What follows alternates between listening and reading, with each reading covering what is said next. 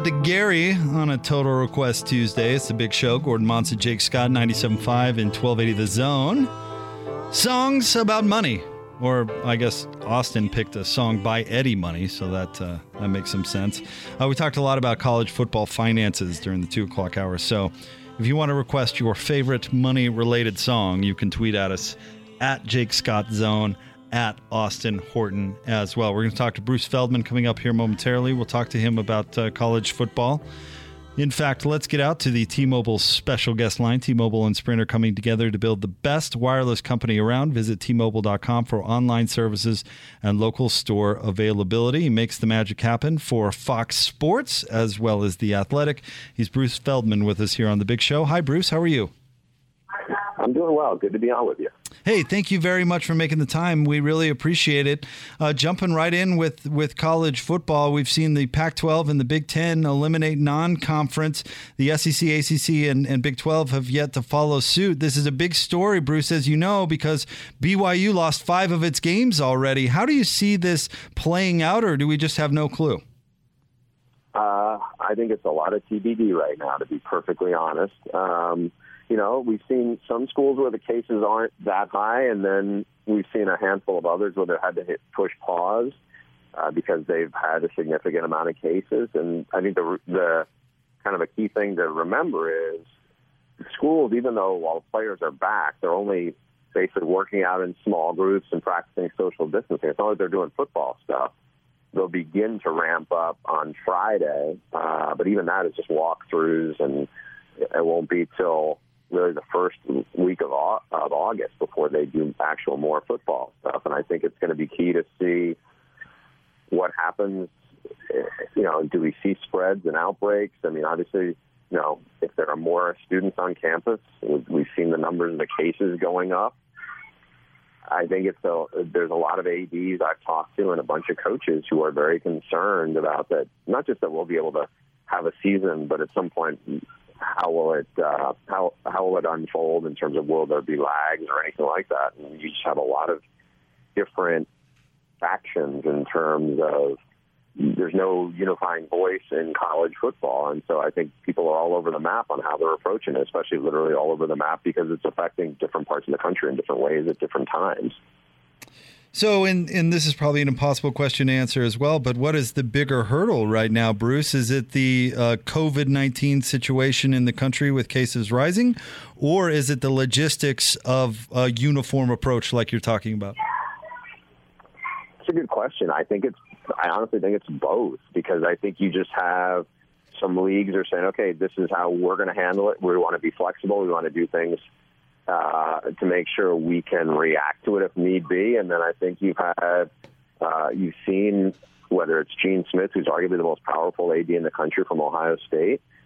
You've seen the guy who now runs the Big Ten, Commissioner Kevin Warren. And you've heard from even Greg Sankey at times where there's been a lot of frustration in how people have handled the pandemic.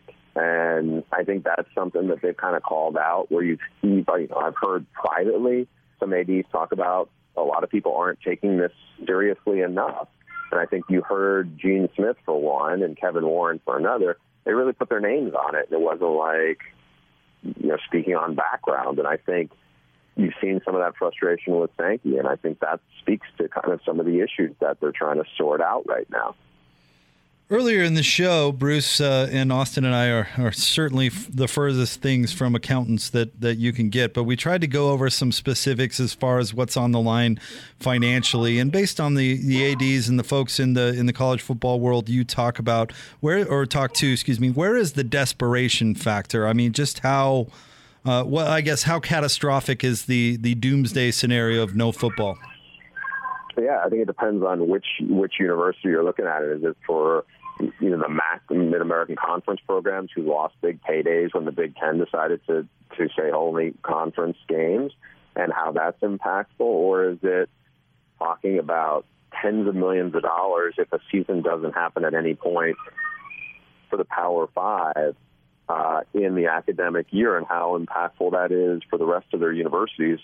In addition, really, just to the rest of their athletic programs and their departments. I mean, I think that is huge for them. And so there's not an easy answer to this because we don't know, will there be 20% capacity in the crowd? Will there be no fans there? Will there be 50%? We don't know in terms of how many games they're going to play, if they're going to be able to have a full season. It costs a lot of money to test players for extensive lengths of time. And so I think there's just all sorts of variables that are in this that right now I'm not sure. I think it really depends on who you ask and what part of the spreadsheet they're looking at. Bruce Feldman with us here on 97.5 and 1280 The Zone. Bruce, Gordon has the day off today, but he wrote a column a couple of weeks ago talking about Larry Scott, and the conference has to make a decision on his future because they're going to start negotiating media rights deals. And I feel like this, and this is a little editorializing from me, but this COVID situation has put his decisions under a magnifying glass. Talk about Larry, the job he's done, and his future as you see it. I think, there's been some bad optics for a while with him in terms of the Pac-12 network, which I think is a solid product, but it's been hard for them to get the distribution on the West Coast. In Los Angeles, the biggest media market, it's been a battle that they've been waging for, it seems like, for a decade. And that's forefront. And then you see some other issues that have been pointed out in stories that have been published in the last year and a half, just that seem like they're tone deaf in the face of a lot of other things. I think one of the challenges that the Pac-12 has had, and these are all like issues that predate the COVID pandemic, but I think there are issues that are sizable ones where it's just like, as it relates to college athletics, it's keep the main thing. And I think sometimes the Pac-12 seems to get caught up in trying to be innovative rather than just serving their constituents, as it were. And I think so that's the part that's been challenging. Look, I think the Pac-12 being the Pac-12 AD, because of the makeup of the presidents to some degree, I also think because you do not have the same depth of passion for college football, which drives most of the money, as you do in the SEC and the Big Ten. I mean, not to say that there aren't some diehard fans, but the level of them who are going to come out, rain or shine, whether your team is good or not so good, they're going to tune in for that. That's just not there. So, I mean, it's a different kind of job than it is if you are the Big Ten commissioner or the Big 12 commissioner or the ACC or the SEC commissioner. I want to see where you're at on transfers, Bruce. Of course, the grad transfer, they're batting about the idea of giving student athletes one free transfer in football and basketball. And here locally, we've actually had a scenario play itself out where Devontae Henry-Cola, running back, transferred from Utah to BYU just a couple of months ago. And then this week we find out he's transferring from BYU to Utah State, not even playing a game for the Cougars. Where are you at when it comes to football players and their ability to transfer and what should be? Well, I think it depends on the scenario, right? I mean, if the player is a grad transfer, I think everybody would argue they've earned the right to go where they want to go without penalty. If you're talking about right now, a lot of people think a one-time transfer exemption where you can transfer without penalty makes a lot of sense. But the challenges with it is there needs to be some kind of offset legislation to factor into it, meaning there's a lot of guys who are going to be in the transfer portal that will not have any places to land for scholarships, because it's not a matter of do we have space under the 85-man cap, it's do we have scholarships left over for the 25-man initial limit that you get each year. And I think sometimes a lot of times you'll see something on Twitter where so-and-so is in the portal or is transferring, and I think people react to it, and I'm not sure a lot of times some of the stuff behind it.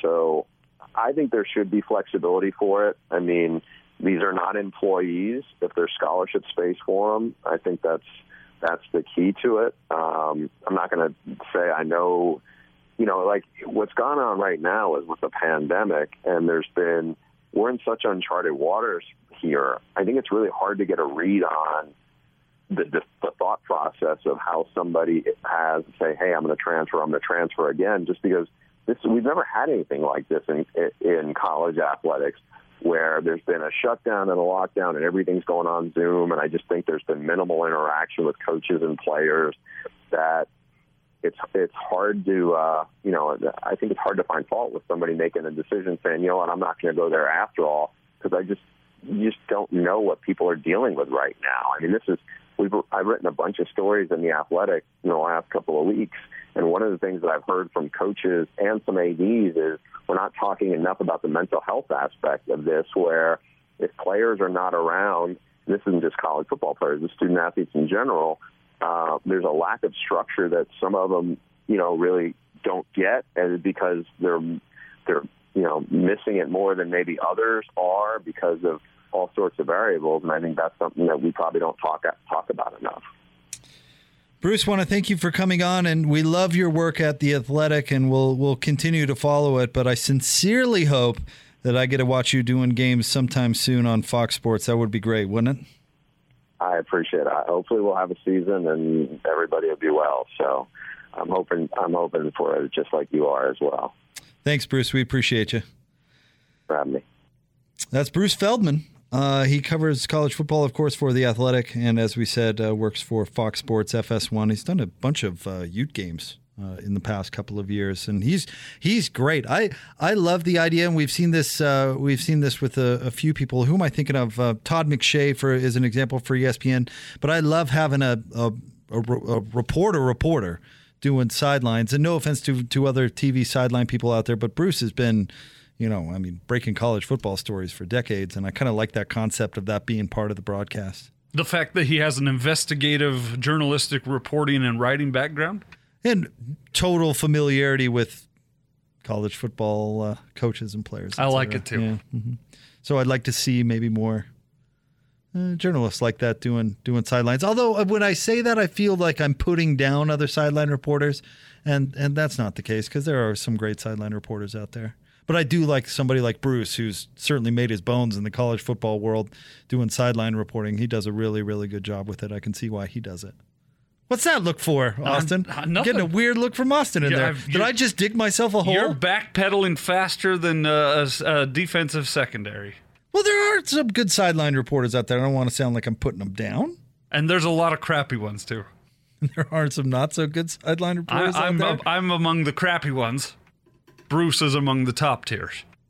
Petros Papadakis was one of my favorite sideline reporters, but now he does color. Yeah. But when he was with Bowler, I think he was doing sidelines. That's correct, yep. I believe. Bowler, by the way. I think Brady Quinn was in the booth with Bowler, if I'm not. Maybe I'm wrong. Maybe we'll ask Bowler about that. Yeah. He's going to join the show for the entire 5 o'clock hour. In fact, that's coming up in less than 15 minutes. We have a non-sports report next. Stay tuned for that.